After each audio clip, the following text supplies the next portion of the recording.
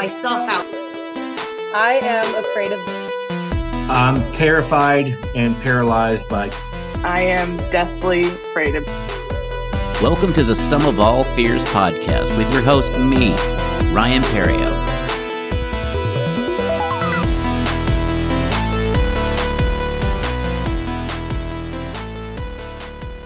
Hello and welcome to the Sum of All Fears podcast. I'm your host, Ryan Perrio. This week, my guest is comedian Colton Jones.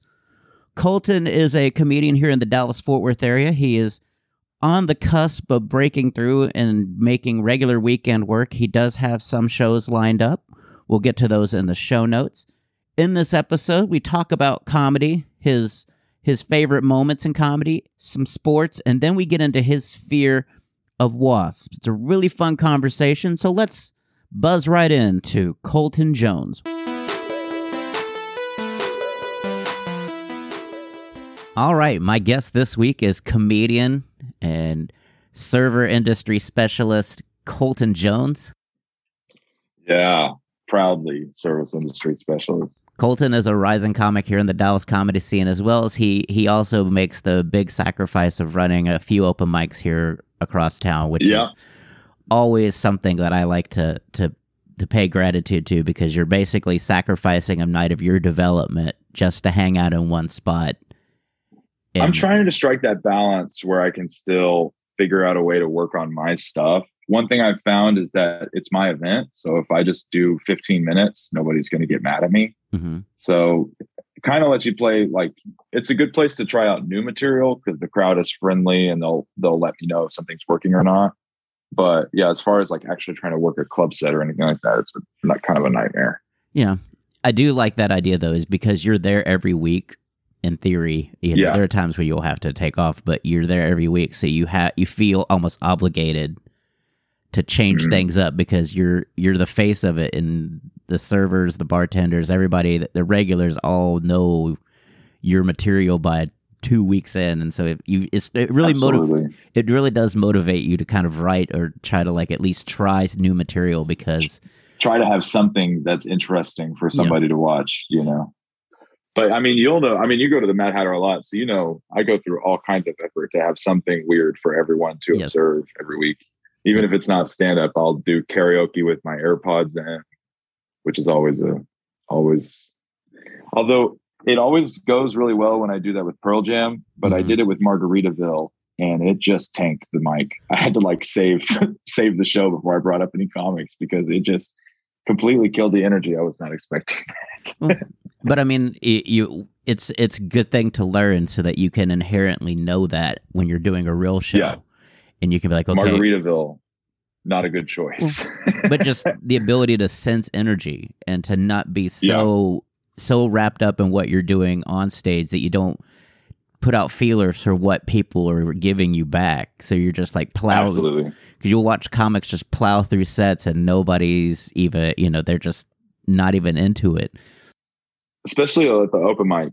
Yeah, people just trying to work their jokes. And they think that if they hit their timing correctly, then the crowd is going to like produce a laugh. Like it's like they're a rat pressing a button in a laboratory. But it just doesn't work like that. It's an organic experience every time that you have to kind of create as you go.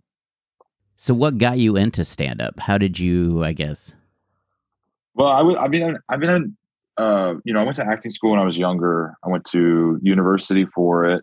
Like I live in Britain. Yeah, I went to Texas Women's University for acting. I graduated and I was doing, I like stage acting a lot. I was doing Shakespeare in the Park and I was doing, I think, King Lear. And to be honest with you, Ryan, I wound up dating one of the costume designers, which is like story of my life. I wound up dating somebody at work, but like I wound up dating one of the costume designers and she broke up with me at a Cheddar's. And I remember sitting in a Cheddar's parking lot and I was really sad. I really liked her and it just never really got going. She broke up with me. I'm sitting there crying in my car and I was like, I'm going to go fucking do stand-up comedy now. Like it just came to my brain, like, I'm going to go do stand-up comedy right now. And I looked up Mabel Peabody's beauty salon and chainsaw repair. And you know what? The first night I went to Mabel Peabody's, I think was Tony Casillas' first night also going and doing stand-up comedy. Yes. I've never went to Mabel Peabody's, but they were I think one of the few places where you could do longer form, I guess, open mics. Like they would give you 10 to 15 minutes. Not a great place to go learn how to do stand-up comedy, but it was a great place to go do your first time, because it was like it was completely judgment free. There was no expectation that I was going to go up there and actually do a good set. So, but yeah, so then after that, go ahead. I just never stopped going to open mics. I just kept going to open mics, and I felt at first, I think now I feel frustrated with stand-up because it's so reliant on you as the character, the driving character. But like acting, I was tired of it because it was Shakespeare. I'm like, who gives a shit about Shakespeare? It was kind of the realization I had. I'm like, people can just read these books, seeing me perform at a park is cool, but like, it's not really like changing or doing anything, changing anything. And stand up, just because it's you up there and you're the character and it's your ideas, you have a lot more creative control over it, which can be, good, but also I think makes it way easier to burn out doing stand up than to doing anything else. It is hard. And that's why I usually, like, for people that are just starting, I'm like, learn to love this, because you're going to be just at the open mic level for the majority of your first few years doing this, if not longer. It's just a process. Your whole life. Well, it's just a product of self-discovery, and if you're not willing to do the self-discovery, you're going to have a frustrating time, because all you're going to do is throw things against a wall and see if it's funny or not. And it may be funny one time. It's not. It can be funny once and not repeatable. It's learning who you are, because learning who you are makes it, I guess, a higher percentage of what you write being working, because it's an honest and something that the audience will look at you like. When you say acting, I always talk about the suspension of belief. Is that if you aren't being authentic enough to where people believe that could happen to you, or that is who you are, absolutely, they're not going to give that to you. You're going to be the kid pretending to be the cool guy. You're going to be right. And people want honesty, and that's not necessarily that they want you to tell exactly true stories, but like when comedians embellish stories, it's to pull out the greater truth that the story is trying to tell. You know what I'm saying? It's to accentuate it and make it really clear for the audience and kind of streamline everything. That's one thing that the suspension of disbelief is hard. But what's always helped me in acting with the suspension of disbelief is to focus on objectives and tactics, really basic acting stuff. You don't think, I'm going to pretend to be sad. You think, I need to get this divorce paper signed. And if your character in that scene focuses on the actual physical need that you have from another character, instead of focusing on how you would feel in that situation, it's going to be much more convincing for the audience. And I think what you're saying about stand-up, I agree. And I think it's the same thing, kind of like, if you're up there thinking, is this funny? Is this not funny? The audience can feel that, and they're going to feel that you're not totally engaged. But if you are trying to tell them a story because you believe it's really funny, or you have a point that comes across in your joke, something like that, you have to stick on message and focus on that instead of focusing on how the crowd is like reacting to you. I mean, you want to hear them. You understand what I'm saying? Yeah. But like I said, it's coming from a place of honesty. You can exaggerate a story. It doesn't have to be a factual account. But your exaggeration should be almost what you're feeling. Like if it's taking a long time to get something, exaggerate how long it took. Like you don't say like, if it took 5 minutes when you were expecting one, you don't just say it took 5 minutes. You're like an eternity, or, it felt like days, 3 days later. Yeah.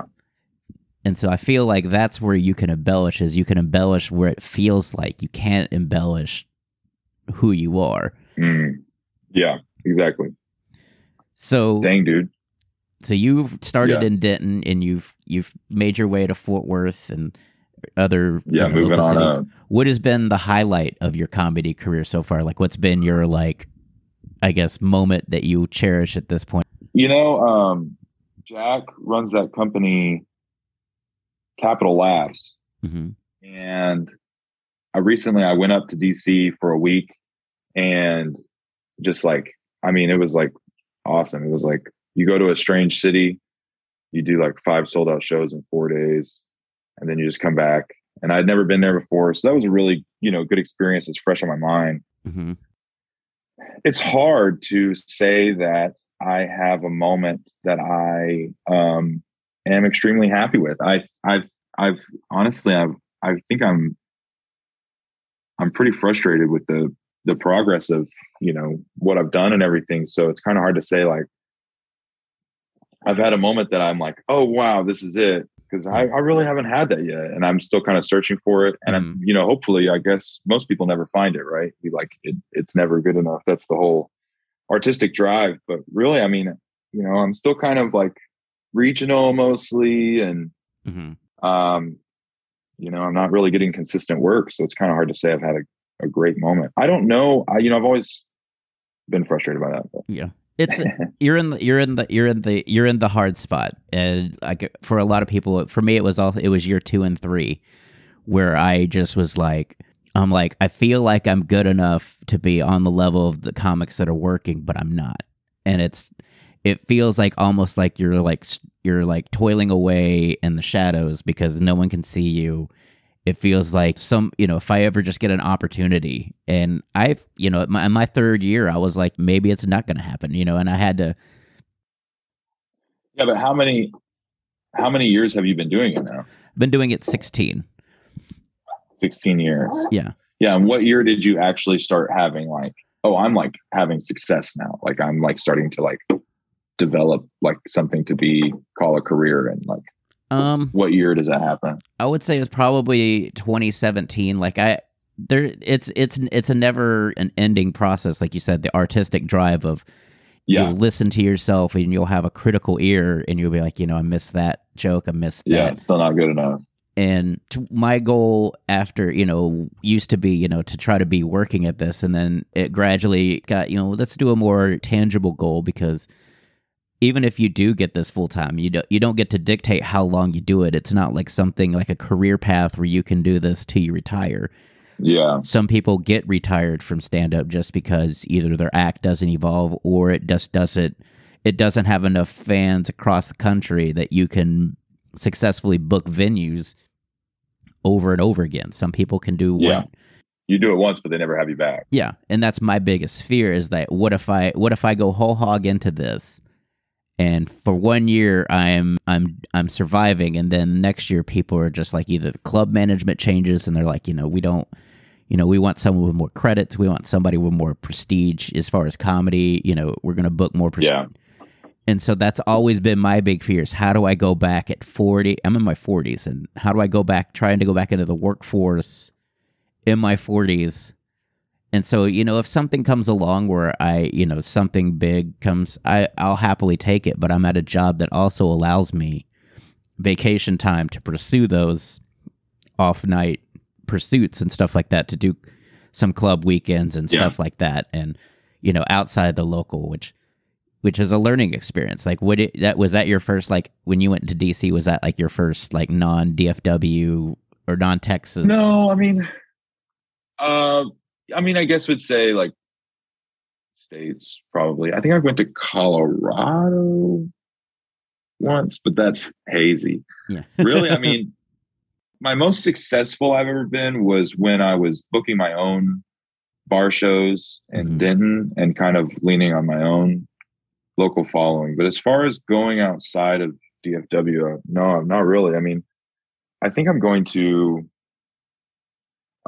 Although one time me and Michael Reed went to Denison together, and that is always burned in my skull as a memory worth having. We saw this guy named Al the Boo Man. Mm-hmm. You ever heard of this guy? No.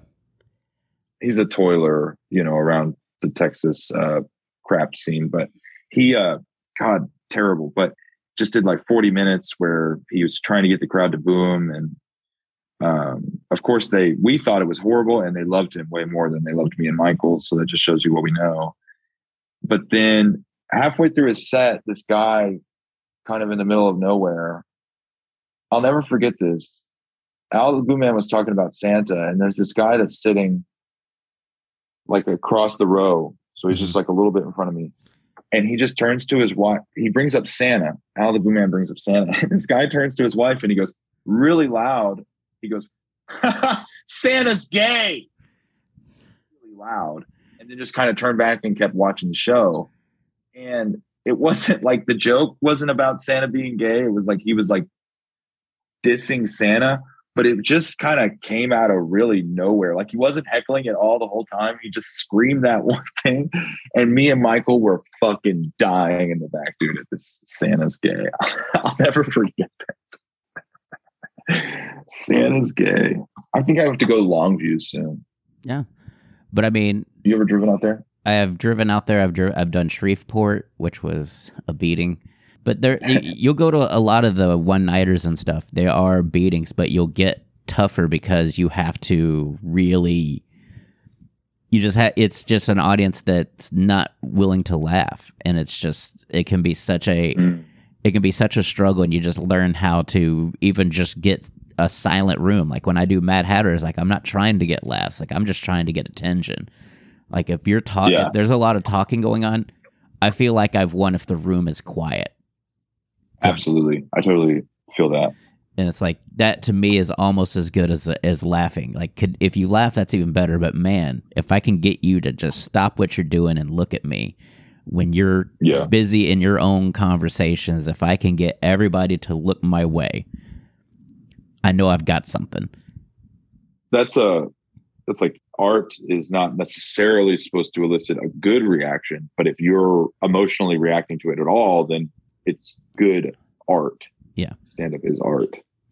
And I've also learned just not to take bombing personally. And that's a huge thing that helped me out a lot too, because I would struggle with that early on. Like I would feel like there's a guy frequenting the Mad Hatter and he comes in and then sometimes he doesn't have the best set. Sometimes it's the crowd being rough. Sometimes he doesn't have the best set, but he gets so upset with himself about bombing. And I'm like, that is not mentally sustainable for you. Like if you're going to beat yourself up this bad every time, you're not going to be able to do this long term. Like you're going to lose your mind, dude. You know what I'm saying? Yeah. And I've gone through, I had like 50 guest spots before I actually got an opening weekend. Like I had guest spots where I just unraveled like on stage. Like I just completely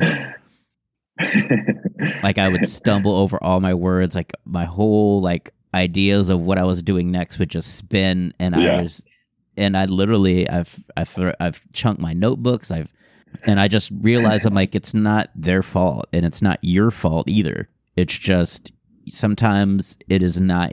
It's timing is everything, and you just need to. There's things you still need to work on that you're not doing well, and even to this day, like we were at the Dallas Comedy Club, and the second show was light, and so a lighter room with younger audience, and they just did not either, they just were, just listening and not laughing. They weren't feeling it. Yeah. Yeah. But I work with CJ Starr and stuff like that, and they told me even like, you were just rushing through, you just went bang, you had some really good stuff, but you were already onto the next thing so quickly that and so even to this day there's things like, oh, I didn't realize I had done that, and I've gotten better at that. And that's a hard one when the crowd is not reacting as much as you're used to not speed up a bunch. That's a really difficult bad habit to get into. Yeah, because then when you run out of material earlier than you're expecting, now you're really freaking out. Yeah. Planned material anyway. Yeah, and that's why I always practice putting myself in peril when I'm doing like a 325 show or a full weekend. Like on a lighter show, I was like, let's pull out 25 minutes of stuff that I don't normally do. Let's just throw. Let's not do the same 25 minutes we've done our whole lives. Let's make a new 25 of just see what works, see what doesn't, and just have fun with it. Because if you're just doing the same jokes in the same order all the time, I was like, how is that fun for you? Other than it just meets your goal of being validated. I was like, it's like doing karaoke. Yeah, it's like, okay, it's it's like going to the gym and just practicing free throws. Like you know what's going to be. Why not try something different? Why not try a half court shot? Right. Because it's got to be fun for me too. I was like, I can't be up there just doing the same thing, because then it stops being fun for me and now it becomes homework. I have to do. Oh, I did crock pot, so now I have to do the DUI joke again. And I'm like, no, let's try to find different ways of putting things together. Let's Lego this set and just see what other Lego pieces of material I have that I can stick on somewhere. So if you're doing 30 minutes, 25 minutes, do you plan out the whole 25 minutes, or do you just plan out your first 5 and then see what you wind up doing, or what's your process on that? Well, when I didn't have the first time I did 25 was awful for me anyways, because I did it a hoster and an MC pace. And so I just basically tacked all my jokes on and did basically try to get through everything. 30-second bits for 30 minutes. Mm-hmm. And I literally went to my car and I was like confused, lost, and I was almost like when I used to bomb. It was just one of those things where my mind was racing, like, what is wrong? Like, why is this? Everybody says the feature spot's the best spot. Why is this the best spot? I'm completely beaten down. Like, I don't feel like I could do this. I didn't feel like I could feature. Yeah. And I just kept dwelling on it. And I was driving home from Dallas and I'm like, so what, and I just asked myself, it's like, why do I have to do this at this speed? I've got 25 minutes. Why am I just trying to get to the bare minimum on Crockpot and all these other jokes that I had? Well, Crockpot didn't come till like after I started featuring, but I was doing my DUI chicken and stuff. Like, why does this all have to be so fast? Mm-hmm. And so, yeah, I just literally sat there and it's like, why not just talk more about these things I just learned to unpack it. So basically my 2 feature sets come from my original opening set, or when I moved to feature what I was using as an opening set. And you just expounded on everything. Yes. And that's why I tell people, I was like, because people, when they ask me about moving to feature, I'm like, learn how to unpack your stuff, because it's so much easier to add 5 minutes to something you already talk about than to come up with a new 5 minutes, because you already have source material. You can just kind of riff on it and, and it just grows from there. Like, it's like branches out, like, I've never thought about. So how do you do that? Are you a person who physically sits down and tries to like write out new jokes a lot, or do you do a lot of writing on stage?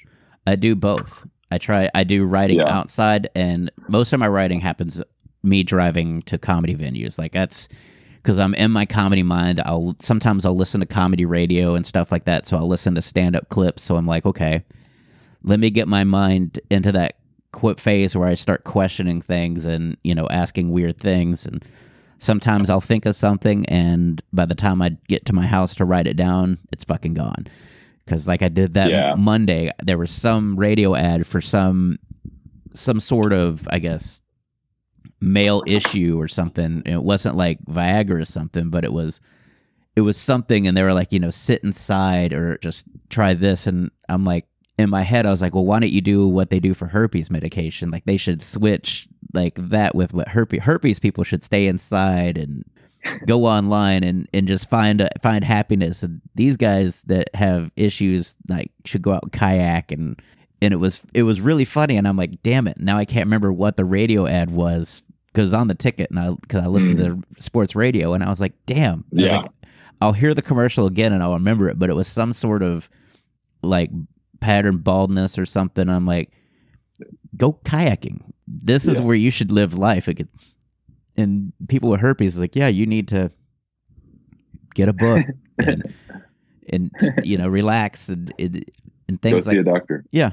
Have you heard the National Forest Service ad with the banana slug in it? No. This insane commercial. I listen to the fan. I don't listen to the ticket. I listen to the fan. But that's the difference between you and I suppose. But they have this ad, and it's this kid.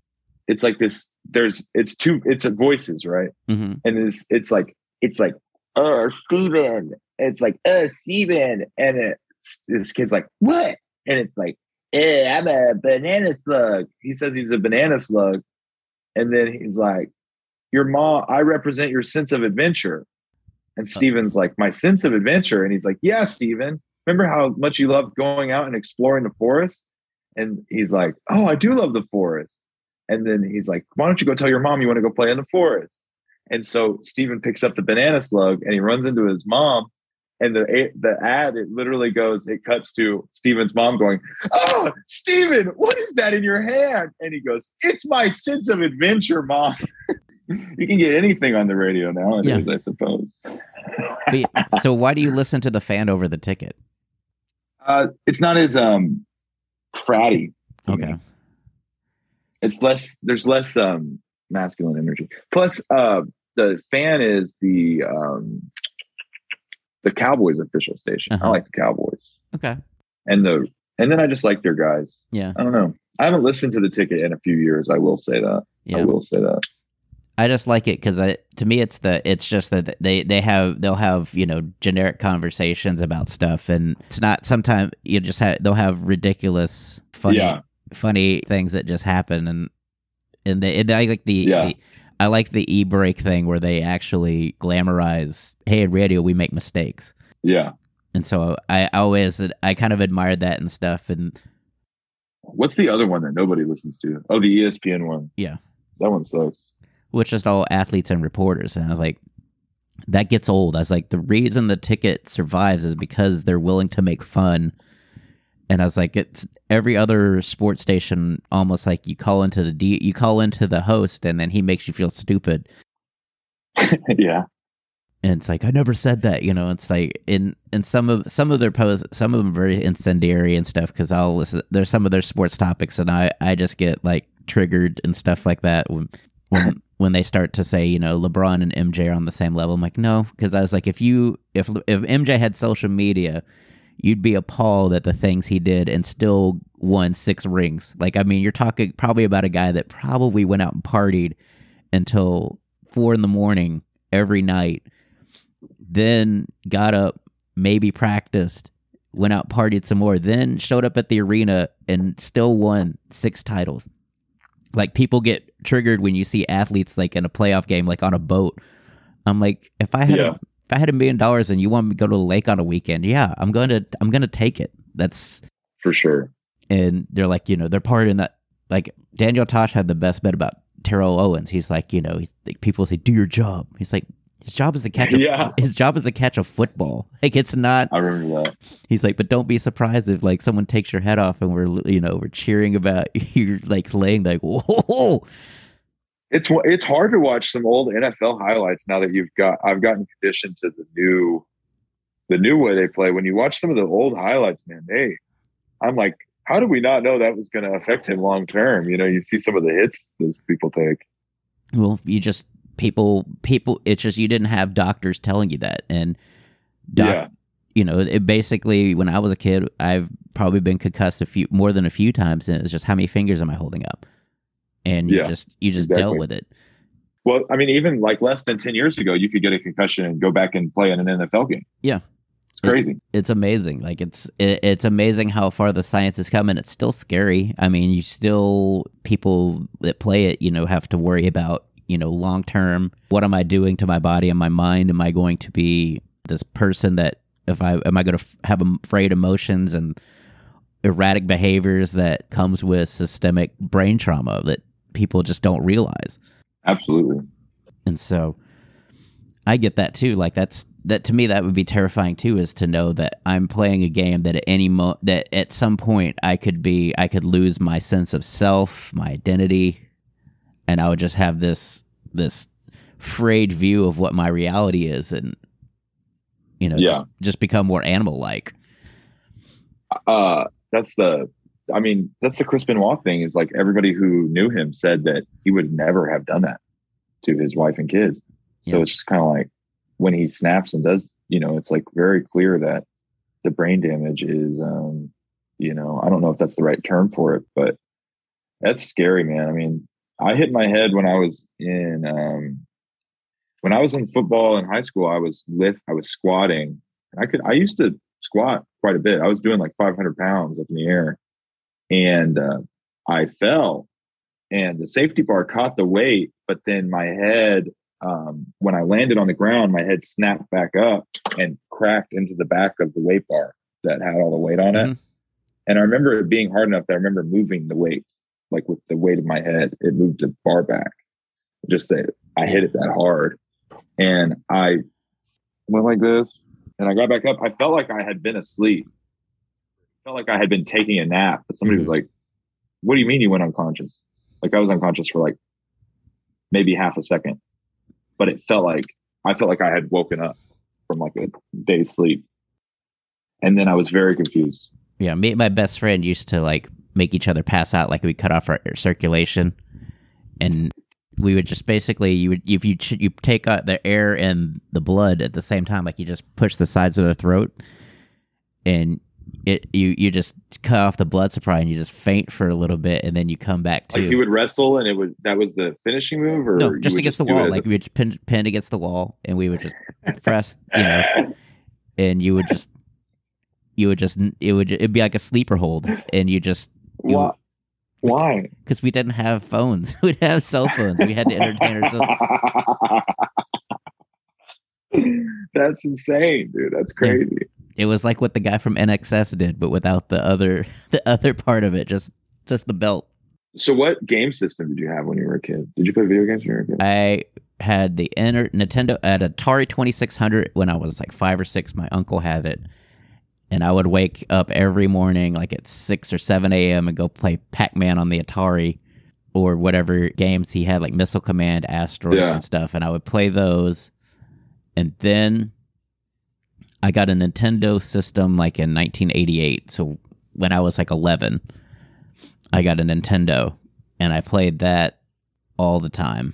And do you still game right now? No, I don't game a lot. Like I have like a Nintendo emulator, one of those new modern day, like they have at Mad Hatter's, like the Super Nintendo. Yeah. I have the regular Nintendo of that, and so I'll take that one. Oh, sweet. So if I go out, say I go out to like Little Rock or something like that, I can plug that up to the TV and the condo, and entertain myself if none of the comics want to do anything. Yeah, I have an Atari like that. It's the same thing, but it's an Atari. So since we're talking about fears, you have a really, I guess, interesting fear, apparently. Like because in Denton stuff there is a lot of patio. Downtown Denton is definitely like if you're going to a bar, there are a lot of patios. It seems like it's a lot of patio and college kid. Mm-hmm. So go ahead and tell people what you're afraid of, dude. Wasps, man. The fucking wasps. Any bee. I mean, I tried to, I went on a date recently and a bee landed on me on the date. And it was like, it took everything in me to not scream and act like a bitch in front of this woman. But I was just like, it was sitting on me and I was like, yeah, yeah, that's crazy. Yeah. Bees are cool. Bees are fine. Because, everybody likes bees now. But even wasps, especially, I've been stung by wasps. I've been stung by a wasp like 3 times in my life. I've gotten stung. From what I remember, it doesn't hurt that bad.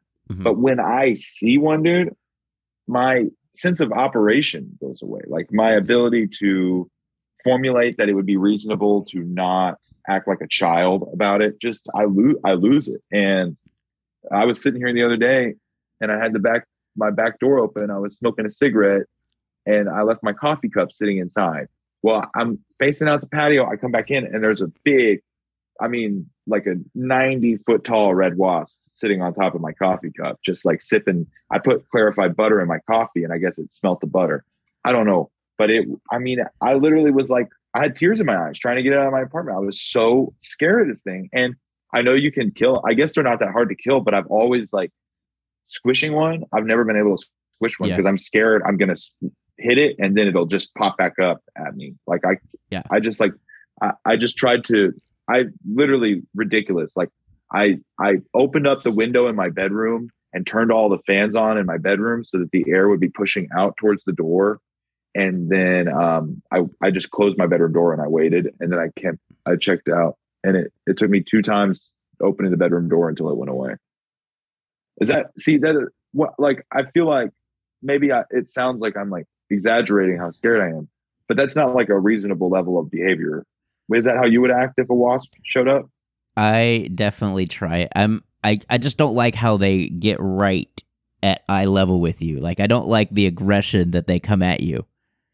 I know, they fly right up in your space, dude. And it's like, and I know that, like, I feel like, okay, you're trying to sting me. Like, I have a lot of plants, and so they're a benefit and a curse, because one, I don't like them, and they get right, they make nests like right in my doorways and things, but they kill like every, I guess, like threat of something. So they're good for the ecosystem? Yes. Because I was under the impression that wasps served no purpose whatsoever. That's what everybody says. They don't even. They just predatory. They eat I guess everything that would eat your plants. So cicada, like there's some that are cicada killers. Like those are the big ones that you'll see like at 9 or 10 in the morning, just low to the ground. Like just yeah. They're like, I would say they're like they're looking for cicadas. They're like the murder hornets looking size. Like they're enormous. Yeah, the ones that live underground mostly. Yeah, but they're looking for cicadas, and they're about this. They will take one. I've seen them take them down. Like they just in flight, it just grabs it and just. Man, yeah. I mean, I don't even know. Like, I wouldn't be able to differentiate. I don't like walking through grass for those wasps that you see flying through the grass like that. Sometimes it's dragonflies, but you can never really tell. Yeah, I've gone hiking before. I just and yeah, it's like I'll be walking through the forest and I'll see a wasp kind of fly by me, and then I'm not comfortable in the forest anymore. And my back will itch. Mm-hmm. Like if I see one, my back itches for like an hour afterwards, and I'll like check my shirt. I'll like move my shirt around. You'll see me, dude. I mean, they get up in your skull. I mean, spiders, other bugs, they freak me out. But those, dude, wasp, man. One time I was driving, and one got in my car while I was driving, and that I really thought I was gonna like die, because I almost got in a wreck because of that. But I was really scared. But I really almost died. I almost hit a semi truck. But honestly, I was like still focused on the wasp. I'm glad your priorities were set. I'm like looking back at it, it's just sitting in my back. It like landed on, they always like, if they get in a close space, they just land and they stare at you. And then they seem to have, I know it's a lot of projection on my end because I'm so scared of them, but they seem to have a lot of, I agree with what you're saying. They have a lot of terroristic personality to them. They'll like fly up in your airspace. And I guess it's so you go away and don't try to like get more closer to their hive or whatever. Yeah. But, I don't know. So when I moved into my apartment, I lived here for like a week, and a wasp landed on my patio, and I filed 3 complaints, and they sprayed down the street across the thing from me for wasps because I complained that there were too many nests in there. But now I just noticed yesterday they're building a nest out of my porch. So I might have to call the maintenance guy to come take care of it, because I don't think I can do it myself, to be honest with you. It depends. It's like built on top of something. So I'd have to it's like dust. I'd have to like break it out. Yeah. I don't want to do that. I have a bit about killing hornets on my apartment, because I just got like hornet spray, and it's like 15 feet. Like it's like this thing's built for people that are afraid of wasps, because it's like I have to get, the joke is I literally get in my neighbor's balcony and then spray my balcony, because I don't want them to live and to know it was me. I do know what you're talking about. Those cans of that wasp spray, they go like 15 fucking 30 feet sometimes. Because it's supposed to be for like a house. Like if you're trying to get the top of your house, instead of getting on a ladder and getting stung to death by trying to get close to it. My grandpa, I think this is maybe a generational thing. Maybe not so much though. Or maybe it's just I'm not as masculine as my grandfather was. Allergic to wasps. Mm-hmm. Like they could kill him if he got stung by 1 or 2 of them, like he could die. He'd go out there, no cover, no hat, just spray those fucking nests down, walk back inside the house all calm. And me, I'm not even allergic to him. I've been stung multiple times. I know I'm not allergic to him. I cover my ears and run like it's like Godzilla's coming. You know what I mean? Like fucking, like I'm literally running away like this from Wasp, and I'm checking my shirt and shit. I've asked. I'm really ashamed of this, but I've asked women to kill wasps for me before. If you love I've been at work, and been like, my female manager needs to go take care of that problem. I do not need to do that. So where do you know where this came from? That like, did you have some sort of like experience with a wasp as a kid that just kind of traumatized you? Here's my theory. They're really gross and scary and bad. And I'm just having a natural reaction to that. I don't know, man. I couldn't tell you. I couldn't tell you where it comes from. I guess maybe it's like, maybe you could say it's something to do with my grandpa, like, you know, going out there and risking his life. And I'm like, what the hell are you doing? And then it's like, maybe I'm, you know, but that's a little Freudian for my taste. I don't know. I think it's just a phobia, man. Some people, they just get scared of certain things really, really bad. I used to have this ex, and she was scared of roaches, but not of like the big roaches you see in Texas, of like the little roaches that you see like 20 of at one time. You know what I'm saying? And just like, she was worse than me, because a picture of a wasp, I'm not going to lie to you, I think I would have, like, if you put like if you were measuring my heart rate and you showed me pictures of wasps, I'm pretty sure you could measure a change in my mood based on being scared of the picture. But she like genuinely would have a physical reaction if you even showed her a picture of those. I don't think I'm at that level, you know, where it's non-functioning.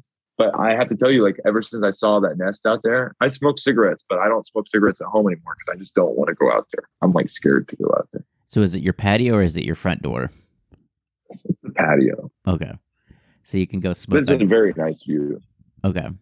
I will go downstairs and smoke, or I'll like cigarettes, you know. Yeah. They're kind of whatever. I have other stuff I can smoke. Okay. But yeah, I think for me, it's just the fact that they do get so close to you, and then they hover, and they don't just go by. It's not like a housefly or something like that. They investigate you. It's like, are you? It's like they intimidate you. Yeah. They try to intimidate you, and it works. And it works on me. I fall for it. I'm intimidated. Scariest color? Yep. Red. Okay. Or black. Yellow. Yellow, I get scared. I feel like if I see a red wasp, there's probably only one of them. But anytime I see a yellow wasp, I'm like, oh, there's a wasp nest somewhere around here. You know what I'm saying? Yeah. Does that make sense? I like how you have a threat color chart for your wasps. Like, it's yellow's not that bad, red. And I know black. the mud daubers are not. Daubers won't really come for you unless you really try to unless you step on their house on accident or something. But those, I did get stung by one of those, and that hurts. Like, that hurts for a couple of days. Those mud dauber things. The one that are blue, they're shiny and blue, whatever. Yeah, they live underground. I think they're the ones you talk about that hunt cicadas. Yeah. But I think mud dauber is like I grew up in the middle of nowhere word for that. Okay. Yeah, the one I've never been stung by the big red. Like, those are the ones I call cicada hunters, and I mean they're like when you saw a picture of the murder hornet and stuff. Like, they're not aggressive at all. Like, they are like, just, we're looking for food. Don't even, we don't even want you. And they've got a stinger and so they're but they also have these other ones that are green, like they're neon, like metallic almost color. Yeah, and like a black color. Yeah, they have. They have like an extra part of their leg that sticks up a little bit in the back. Yeah, I don't like how they fly with their legs like hanging either. Like, they just kind of like. Just everything about them is gross and wrong, man. I mean, they really are like biologically designed to just make your brain go, no, get away. And giant wasps, that's one thing about, I think video games always mess up about wasps, is they always make them giant. That's not scary to me. Okay. Like, a giant wasp is just as scary as any other large monster. What's scary about wasps is they're so insidious, and you feel like if you see one now, you feel like it's up in the back of your shirt. You know what I'm saying? Like that's is how verminy they are, and but still intimidating. So I think, you know, you never see but they always do that with bugs. It's always like giant bugs, you know. But if it's a lot of giant bugs, 8-legged freaks. Now you have giant bugs, a lot of bugs. That's closer. Yeah. But I'm trying to think of like a movie that's scary about wasps that has multiple. Probably like The Swarm and stuff from like before you were born. There was movies about like bee and hornet swarms, whatever, when they had, because at one point I don't know if you know about the killer bees. It was a lab in South America. And The Swarm. Yeah. It was I'm listening. I'm not. So in the late I'm reading about this movie. So in the mid to late 70s, they were I guess doing lab tests on insects and stuff and seeing what made them aggressive and stuff, and so they kind of cultivated this. They call them Africanized killer bees because they bred them with another aggressive form of bee, and they became these aggressively attacked bees that basically if you got near their hive, they just didn't stop. Like you could run for miles and they would still like find you. They would still communicate, and you would just be swarmed under, and they're like ants. Yeah. And what happened somehow by some lab mistake is they were going to release another form of bees out and back into the wild, and somebody accidentally released them into the wild instead of the bees they intended to. And so it became this huge, like, just like the murder hornets were, you know, this terrifying thing of. Yeah, everybody was scared of. Yeah, and so they just made movies about this ginormous swarm of bees. Like you would be in your car and you couldn't, you know, they would just be like terrorizing your car. Like they would come into the AC and everything else. Mm-hmm. And it was just a scary, it was the fear that these bees would just kill without any kind of remorse or anything. And with being so many, how do you kill them all? Yeah, I mean, I definitely, bees swarm scary. One bee, not scary. One wasp, super scary. Multiple wasps, I'm out. Yeah. But those are the only bug movies that really that would wig you out. Is it's just like it's a bunch of, you just swarmed under by a bunch of tiny bees and you're just stung to death. I've never understood people who can do the bee beards and stuff like that. That is crazy to me. Yeah, they definitely loved that on Ripley's Believe It or Not and stuff like that when I was a kid. That was like, check out this guy that can, you know, have these bees, and it's like, I don't even want one. That's gross. That's really gross. It's like a fear factor thing. So although they can't do that on what? So have you thought about like trying to quell this fear? Like, have you like, other than mustering just courage? Yeah, I mean, basically I just kind of let myself express it, try to, you know, be honest with myself about how pathetic it is. And, you know, it's okay to be scared, but it's not okay to act like a big baby. So if I see one, I mean, I'll freak out, and you'll hear me telling you that I'm freaking out, but I've gotten a little bit better about not like pushing people out of the way so I can get away from the wasp. Yeah. It's one of those things too, where it's like, I also feel like me being anxious is making the bug anxious. And so now it's even more threatened by me because it's just like when you're afraid of dogs. I'm like, if they sense that, they don't know that, oh, you're afraid of me. They sense anxiety, and they want to go back to not feeling anxiety. So they will eliminate whatever makes them feel anxious. I saw this girl and I went over to her place, you know, and it's a really great day. Things are going great, but her cat just kept getting up in my face, like really bad, and was like, kind of like not being friendly. Like I kind of felt like cats will do this. They'll act friendly so they can scratch you. You know what I'm saying? Like they'll get close to your face and then they'll come at you real quick. But then she got really mad at me that I didn't like her cat. She kicked me out. But then I was thinking about it and I was like, maybe I just misread the cat at first, but then it could tell I was nervous. And so then it was like, why is this guy nervous? Then it was like trying to investigate me to figure out why I was so nervous. But I'm nervous because the cat won't leave me alone. I think that's just so funny that where you're thinking about what you did wrong with the cat on this date. Like, where did I go wrong? It was explicitly the cat that got me sent home empty-handed, though. She's like literally said, like, my fucking cat seems to hate you. That is giving me bad vibes. And I was like, are you kidding? And she's like, I'm really sorry, but no, it's just kind of like a huge turn off. My cat is being so weird around you. I was like, all right, I'll see you later. I'm so sorry that I smell like Buffalo Wild Wings. That's probably why that cat wanted this. Oh, yeah, I probably smell like wings, yeah. Like, this guy smells delicious and bad vibes. Is that medium sauce?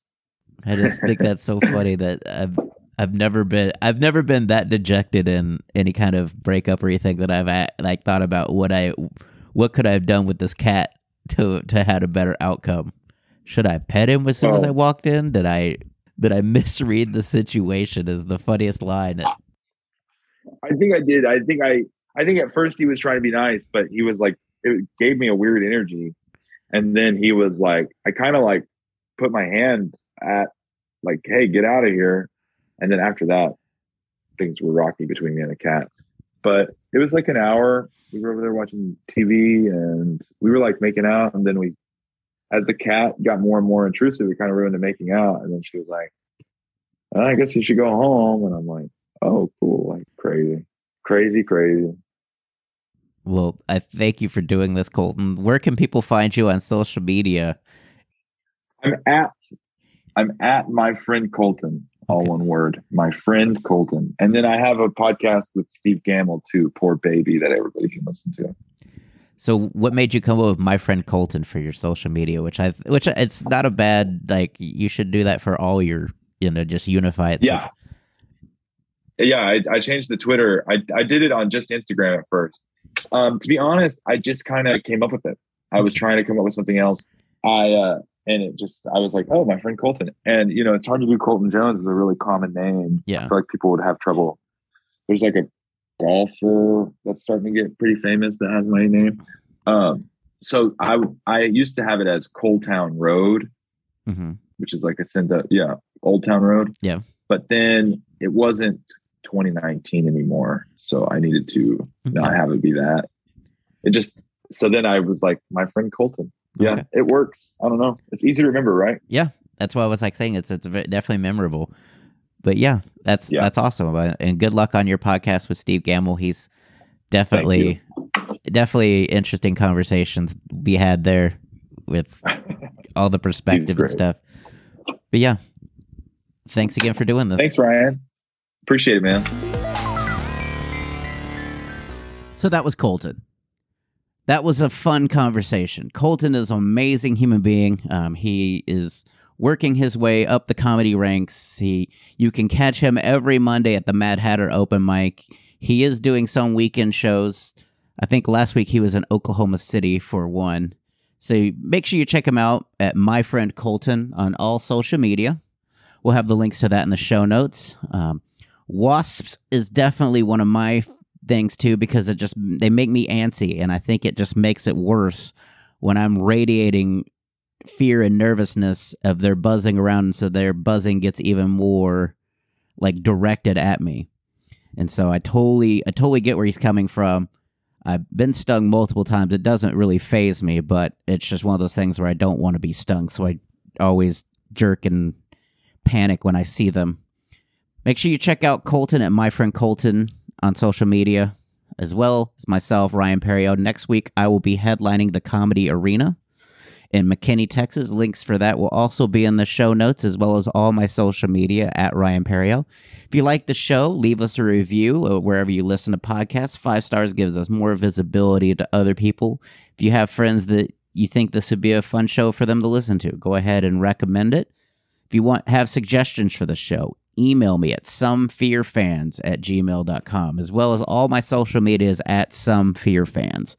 So check that out on social media. I'll try to do some more posting to that, as well as comedy videos and things like that. I Have all the recordings from my stand-up special. I have yet to listen to them. I keep starting to and then get distracted and stop at a certain point.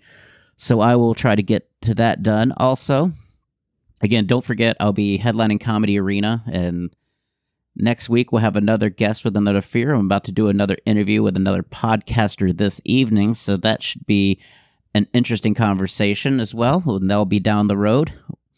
I'm also looking for more guests, but I will be heading out on vacation at the beginning of next week. So this time next week, I will be on the road to Arkansas, where we're going to be staying for 3 days and having some fun. And so can't wait to do that. Don't forget Comedy Arena this week and birthdays to my mom and Mallory. And so that'll be a fun week. I have comedy and shows and things to do. So make sure you follow me at Ryan Perio for all of that. Thanks again for listening to the Sum of All Fears podcast, and have a great week. And now some thank yous for the folks that make this show possible. Thanks to Barry Whitewater for my art and graphics. You can follow him on Instagram at bwhiteh2o. Get it? H2O like water. You can also follow him on Facebook, Music. A huge thank you to Gunnar Olsen for the wonderful music provided for this podcast. You can follow him on Instagram at gunbuns, that's GUNBUNS, as well as his website, gunnarolsen.net. Check out some of the samples that he has recorded. They're amazing. He's an amazing percussionist. If you want to follow the show, we've got a Facebook group, Sum of All Fears. Instagram, Twitter, you can find us at Some Fear Fans. If you have some feedback for the show, email me at somefearfans, SOMEFEARFANS @gmail.com. I'll be happy to take those into consideration. Also, if you'd like to be a guest, email me at somefearfans @gmail.com. We can try to iron out some details and get that settled in. Give us some feedback. If on Apple, Google, Spotify, or wherever you listen to podcasts, leave a review. It makes the show bigger, and it's not going anywhere. I'm going to record as many shows as I possibly can. If you want to follow me on social media, I am at Ryan Perio. It's RyanPerio on all social media platforms. You can follow me there, and you can check me out at ryanperio.com, my website. I'll try to list upcoming shows there as well. It's been kind of spotty because as soon as I set it up, that's when the pandemic happened, and everything's kind of just in a holding pattern. Thanks again for listening to the Sum of All Fears podcast. Next week, we'll have another guest with another fear. Thanks for listening.